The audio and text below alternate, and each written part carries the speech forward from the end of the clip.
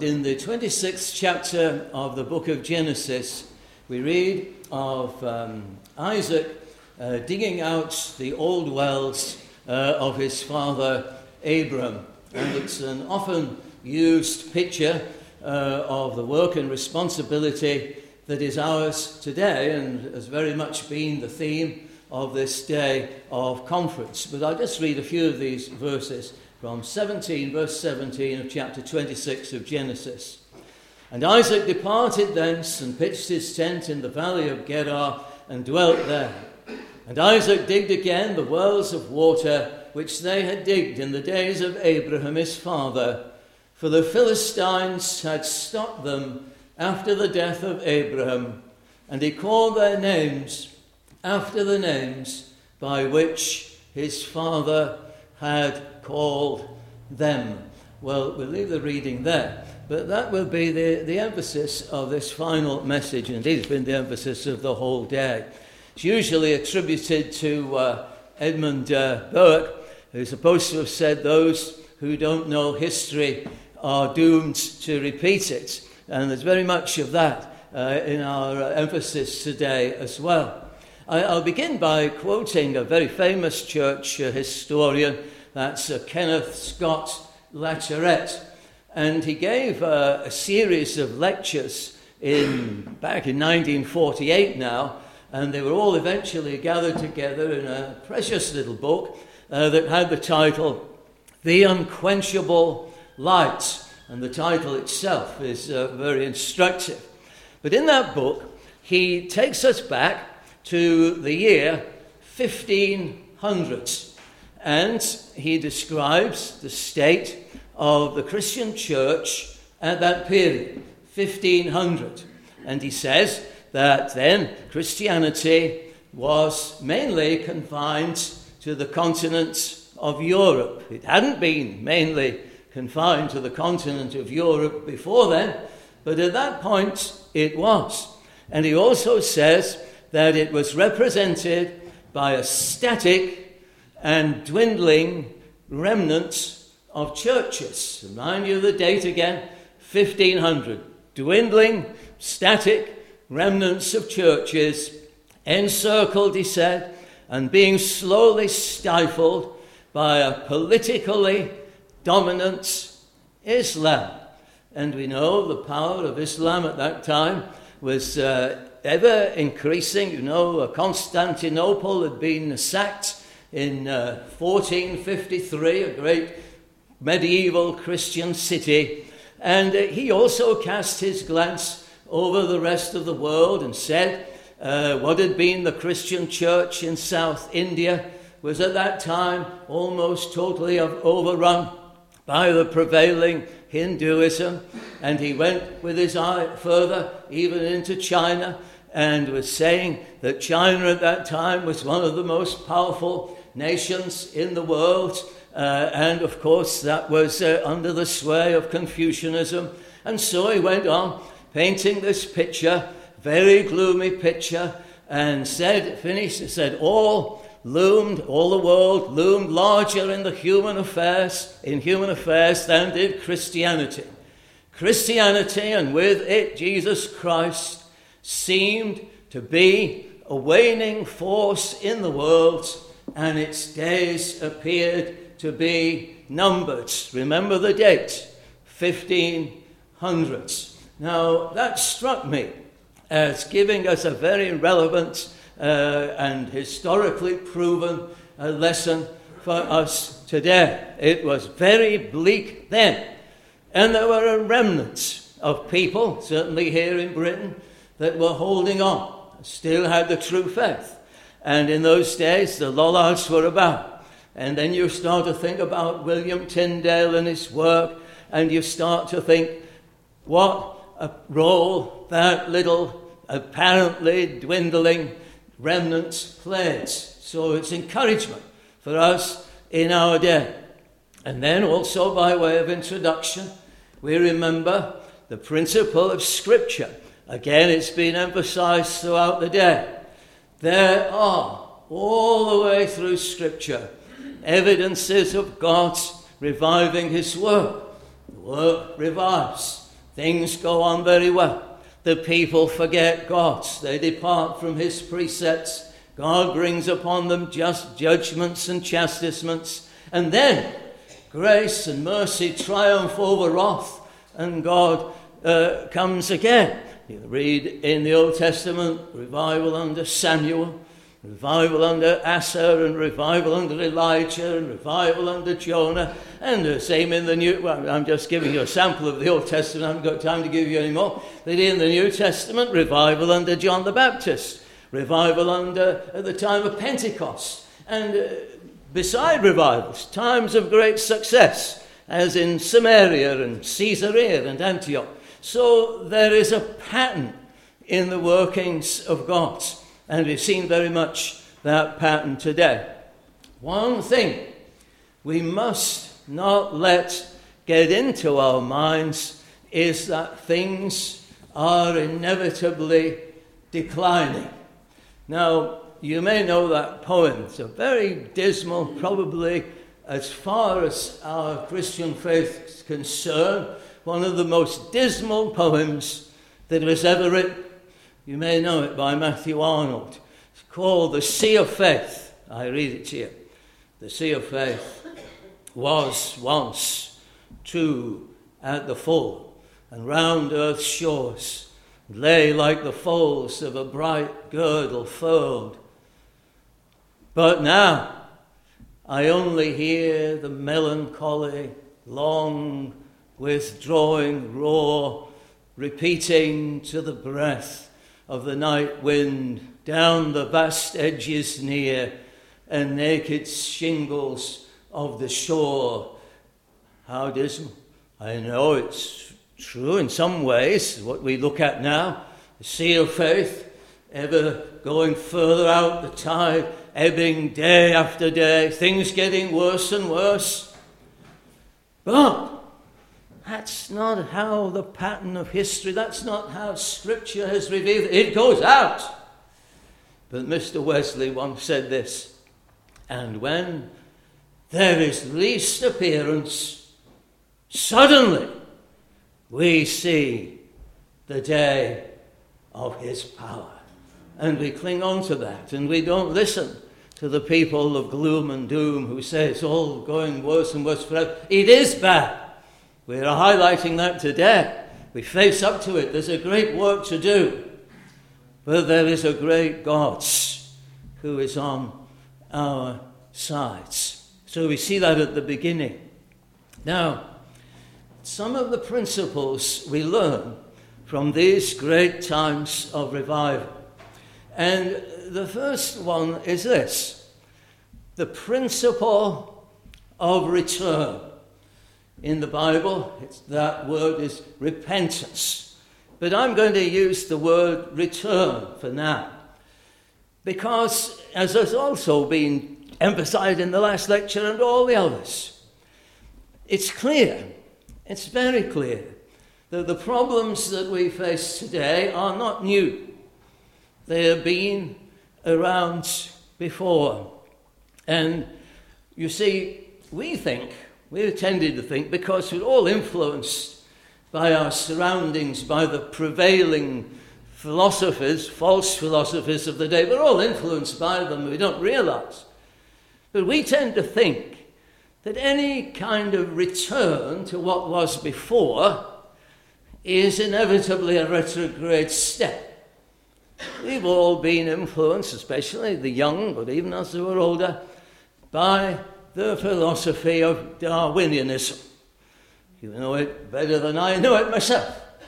But everything starts off in this primitive and primeval sort of a way, and then it all gradually, inevitably gets better and better and more sophisticated and more wonderful and more breathtaking all the time. And we then deduce from that, well, to go backwards, that would be a terrible thing to do. It would be foolish. It would be madness to think of going backwards. Now, just think if we did away with these electric lights here and we all went back to rush lights. Nobody would do that, would they? Candles and oil lamps and gas brackets and all that. That would definitely be retrograde. There are some things, there are many things that are improving. We've acknowledged that today in the world of science and medicine and so on. Of course, we build on giant shoulders and we go forward. But that is not true of everything. Again, it's been emphasized today. Has God changed since the days of Abram and Isaac? No. Has man changed since the days of Abram and Isaac? Not really. Well, fundamentally, I mean, he wears different clothes and all sorts of things. I don't think Abraham wore spectacles, but he hasn't changed in the fundamental way. Has sin changed? Different sort of sins in some ways, but really not. No. Man is still a sinner. And has the gospel changed? No, it hasn't. And therefore, in the subject, in the area, in this wonderful area we're thinking of today, it is not foolish. In the moral world, in the spiritual world, it is not foolish to ask, how were things before the Philistines filled up the wells? How was it before the Philistines came and destroyed our society? How was it before the Philistines came and polluted our doctrines and spoiled our churches?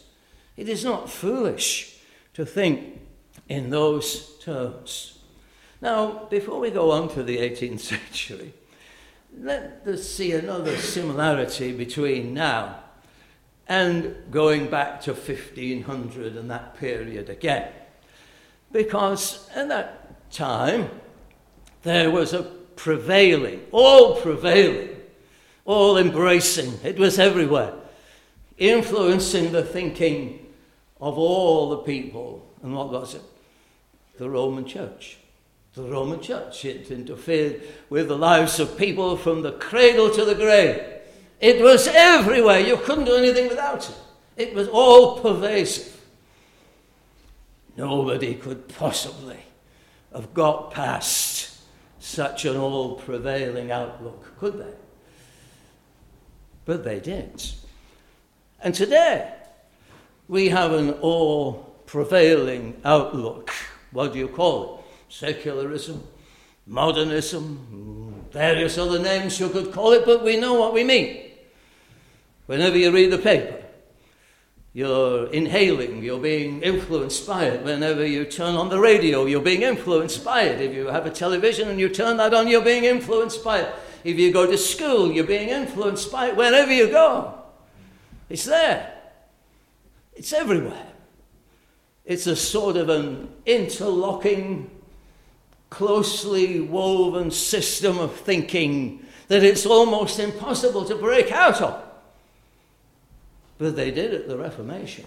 And they did it in the 18th century. And how did they break out of it? Well, they opened this book. And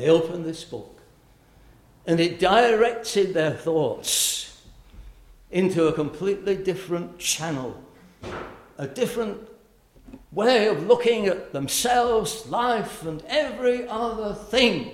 It was light in the darkness.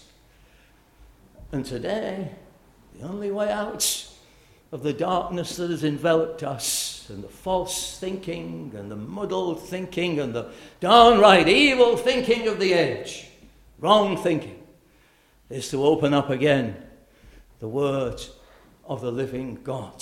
And all through all the revivals, from the ones in the Bible to the ones of history and all the ones that will ever be, it will come about when men start to turn again to the word of God. Let us go to the 18th century in the time we have. Well, we move to the 18th century. We know it was a violent age in many respects, a cruel, corrupt, rough sort of an age in many areas. There were its refinements, we know. But we just heard a few moments ago, the 18th century revival tamed the Englishman. I think that's what Mr. Carr, something like that anyway. It's excellent message. You may already know these descriptions, but I'll repeat them again. They're well worn, but if I give myself 3 minutes to go over them. Bishop Butler's famous analysis of those times. This house described it as day. It has come, I know not how, to be taken for granted by many persons that Christianity is not so much a subject of inquiry, but that it is now at length discovered to be fictitious. And accordingly they treat it as if in the present age this were an agreed point among all people of discernment, and nothing remained but to set it up as a principal subject of mirth and ridicule, as it were by way of reprisals for its having so long interrupted the pleasures of the world. He could have written that this morning, could he not? Absolutely same thing that's happening today. You know those Hogarth cartoons, Gin Lane, drunkenness and debauchery all around. Beer Street, I think the other one was called, a companion. Fancy having those hanging on your wall. And if you look at the Gin Lane one, you'll come across that other famous description of the 18th century life. If you look carefully at that cartoon, you'll see the cellar with those famous words written over the doorway: drunk for a penny, dead drunk for twopence, clean straw for nothing. In other words, the straw was to go to, obliterate on after you're drunk yourself, silly with gin. They also, one more, it was said that the Parliament, in the Parliament of that day, there was scarcely any member that owned himself as a Christian. The actual quote is that of the prominent statesmen of the time, the greater part were unbelievers in any form of Christianity and distinguished themselves by the grossness and immorality of their lives, etc., etc. It's all right up to date. Anyway, what was done at the Reformation, what was done in the 18th century and every other revival, they dug out the old wells. Now, what are these? What did they dig out? What did they remove? What was the rubbish the Philistines had filled them up with? Well, various truths. I got most of these off Dr. Martin Lloyd-Jones. Not that I asked him, but I'm sure he let me have them. But anyway, these are the points. The first one is this. They dug out all the rubbish that had been piled in, turning our thoughts away from the concepts of the transcendence of God, the almightiness of God, if you like, the glorious sovereignty of the living God. How many churches do you go into today, or how many places do you go to today, where men reverence God, hold his name in honor, who delights in God, who are overwhelmed and speak quietly when they speak in terms of the living God? You know, when we begin our services, why do we worship? Why do we come to chapel? So that we may worship the living God. The primary element in our services of worship is the recognition of, the acknowledgement of the glory, the majesty, the transcendence of our God. That's the first and foremost thing. We begin there. A right view of God is essential for a right view of everything. Today, some of the modern theologians talk a lot about the immanence of God. There is a sense in which God is immanent. That means God is near. And it's a wonderful thing to know that God is near. But many of the modern theologians, when they talk about the immanence of God, they get very close to pantheism. You know, these people who say God's in that tree and God's in this piece of wood and God's in this piece of plastic here and God's everywhere. It's a very vague and strange sort of teaching, really. But if you believe in that sort of idea, you don't believe in the God who is sovereign and the God who intervenes. This is the thing. The Bible teaches us that God intervenes. God has more than an interest in this world. God so loved the world that he gave his only begotten Son to save it. We believe in an intervening God whom we pray to. And we ask him to come and intervene in this dark situation we're in. But we begin by acknowledging God. In the 18th century that we're talking about for a minute now, there were the deists. Handel's Messiah, or the words of it, were put together to counter the deists. But the deists believed, there's a God up there, yes. But he's so far away. He made the world, but then he's lost interest in it and gone on to another project. He's not really concerned about this world now. But that's no good of an idea of God, is it? We believe in a God who is transcendent, a God who is near, and a God who intervenes. That's why we believe in miracles, you know. When we believe in that sort of a God, as the Bible shows us, we never despair, you know. Nil disperendum auspice Deo, or auspice Deo, you could say. He means this: never despair while God reigns. Never despair while God reigns. We have a right view of God. Secondly, we have a right view, all this has been said today, but we have a right view of the Holy Scriptures, or better still, the Word of God. Have not the Philistines taken the Word of God from us? All these old men here, like me as well, reminiscing. When I was at school, the first hour of the day was given to private reading of God's Word. It was a church school, and you'd expect that. But we did. They just gave the Bibles out and said, read them. It was easy for the teacher, I suppose. But it was acknowledged. That's vitally important. Now, I don't know whether you've ever heard of Dr. Robert G. Bratcher.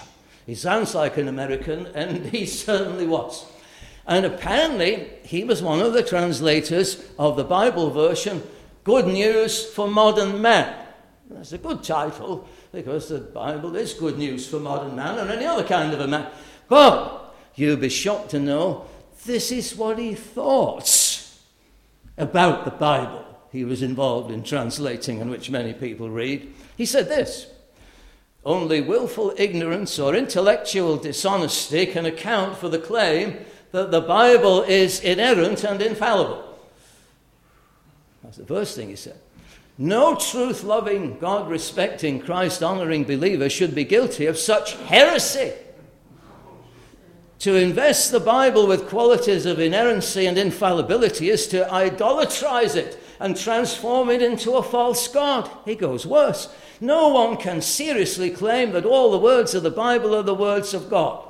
Quoting what the Bible says in the context of history and culture is not necessarily relevant or helpful, and may be a hindrance in trying to meet and solve the problems we face. I don't know why he bothered translating the Bible at all, if he thought that. We don't believe the Bible is like that, do we? We have the right view of God, and we have a right view of Scripture. Listen to John Wesley again. If there be any mistakes in the Bible, there may as well be 1,000. If there be one falsehood in that book, it did not come from the God of truth. If there be one falsehood in that book, it didn't come from the God of truth. A right view of Scripture, if we have a good, right admiration and confidence in Scripture as the Word of God, we will say, the principles of this book, the teachings of this book are right, and what is being fed to me day by day, constantly, 99% of it's wrong, as it were.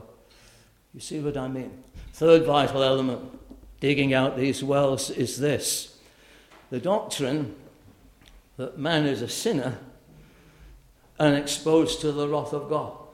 Now, that has been well spoken of today. Some years ago, a preacher I think, I'm not absolutely sure I'm blaming the right man, but I think it was Dr. Leslie Weatherhead, whom many of us who are older will have heard of. He said this: he didn't believe in the God of the Old Testament who sat on the top of Mount Sinai shouting out his wrath and his condemnation. He didn't believe in the God who sat on the top of Mount Sinai shouting out his wrath and condemnation. Well, do you believe in such a God? Do I believe? Not really. It's a caricature of God. It's a caricature of God's holiness. It's a caricature of sin and the nature of God. But we do believe that man is a sinner. And we do believe that the wrath of God is exercised against that sinner. Paul knew it. For I know that in me, that is in my flesh, dwelleth no good thing. O wretched man that I am. Unless we face up to the fact that man is a sinner and that he is wretched and so on, we've got no gospel. We've got no remedy. We might as well go home. We might as well adopt the social gospel. I quote to you a man who is generally regarded as a heretic. Sometimes when heretics say something good, you sit up and listen. Emil Brunner. I wouldn't normally quote him.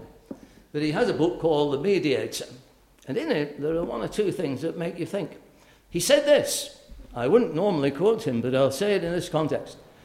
So long as we continue to reject the scriptural ideas of the divine holiness and the divine wrath and the divine righteousness and punishment, the process of decay within the Christian church will continue. Blunt as that.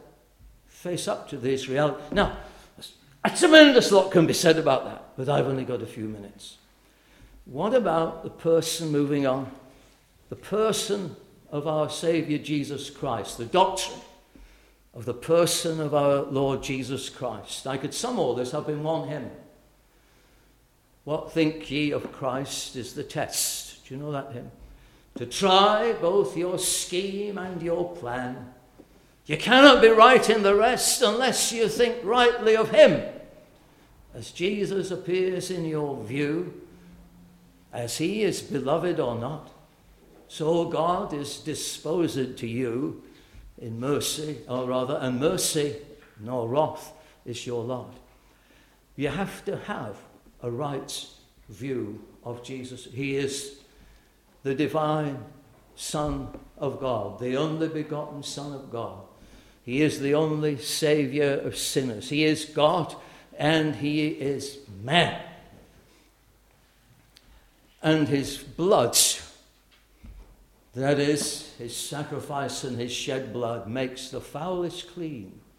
You know, at the time of the 18th century revival, they had that most clear. Some of the loveliest hymns on the person of Christ that have ever been written are the first possession of the Methodists. I'm in a Methodist chapel. I'll play to the gallery. They are. And if you take out Wesley's hymn book, and I've only got the 1876 version, but the first part is more or less all his. I looked up the first 40 hymns. I didn't have time to look up the rest.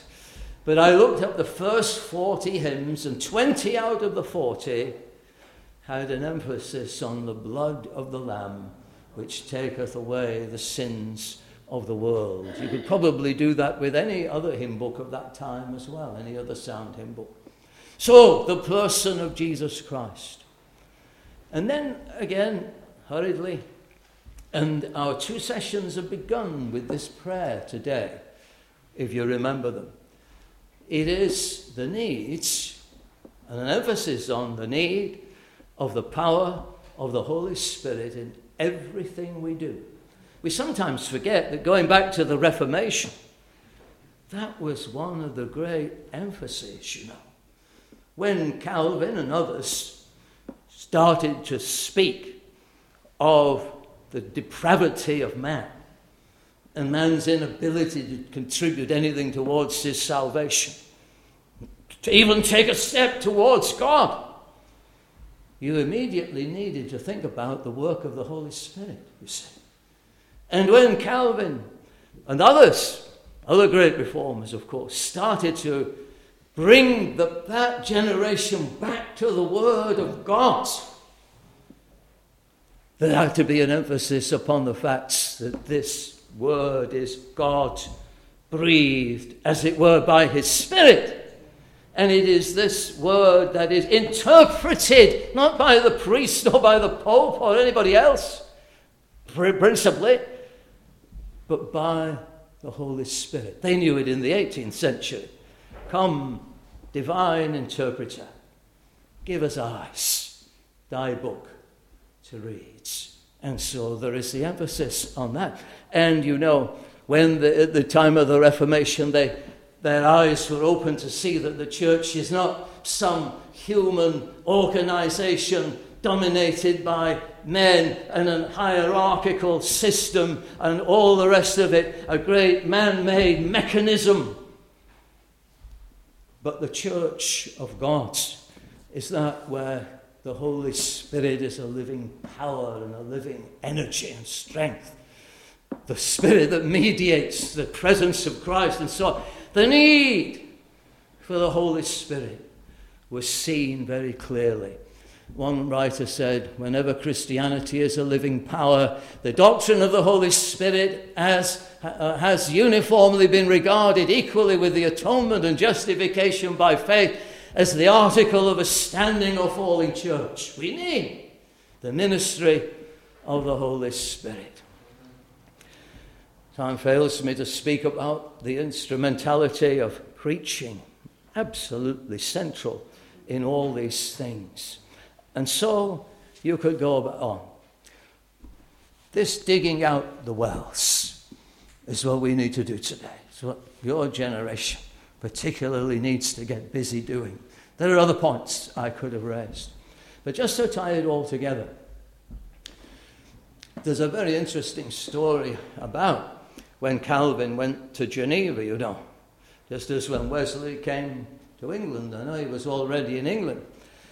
But when Calvin first went to Geneva, you know, the city council decided, before he went there, that they would no longer be Roman Catholics, they would be Protestants.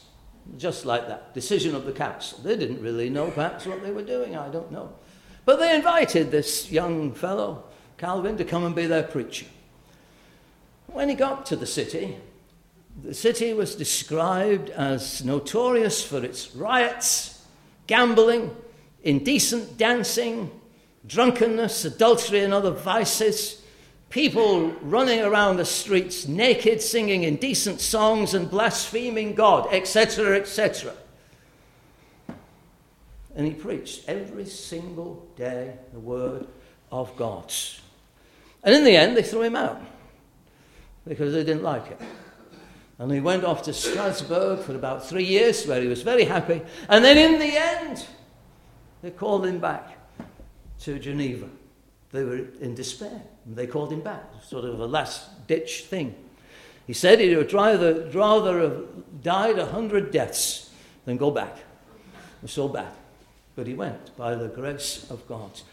He took up the Bible expositions. He was preaching right through the Bible, and he took up where he'd left off 3 years or so before, as if to say, I'm not changing. I'm going back to the wells. I'm digging these wells out, so what you Philistines do? That's the sort of attitude you need to have, and so what happens to it? Anyway, to cut a long story short, eventually, the power of the Word of God began to prevail. It's not easy to dig out wells. It's not easy to stick to the old paths. It's not easy to preach where nobody listens. But we must do it. And then, eventually, the Spirit of God fell and the city was changed. One of the first improvements was this. They mended the drains. The city not only was corrupt, but it stank. Calvin never mentioned the drains. He never said anything about them as far as we can read in any of his writings. But by the power of the preached word, the gospel, all these other things started to fall into place. And that's exactly what our brother Carson was saying a few moments ago. We've got to get our priorities right. There is a hymn that some people criticize, but I think it's a good hymn, and I was going to end with it, but I can't see it on my notes, but I'll remember it, I think. It's something along these lines. The hymn is, to serve the present age, my calling to fulfill, or let me all my powers engage, to do my Master's will. If we're digging these wells out by the grace of God, we can't do anything better to serve the present age than to do that. We can't do anything better to fulfill our calling than to do that. We can't do anything better to serve our Master's will than to do these things, which have been the theme of this wonderful conference here today. God bless each one.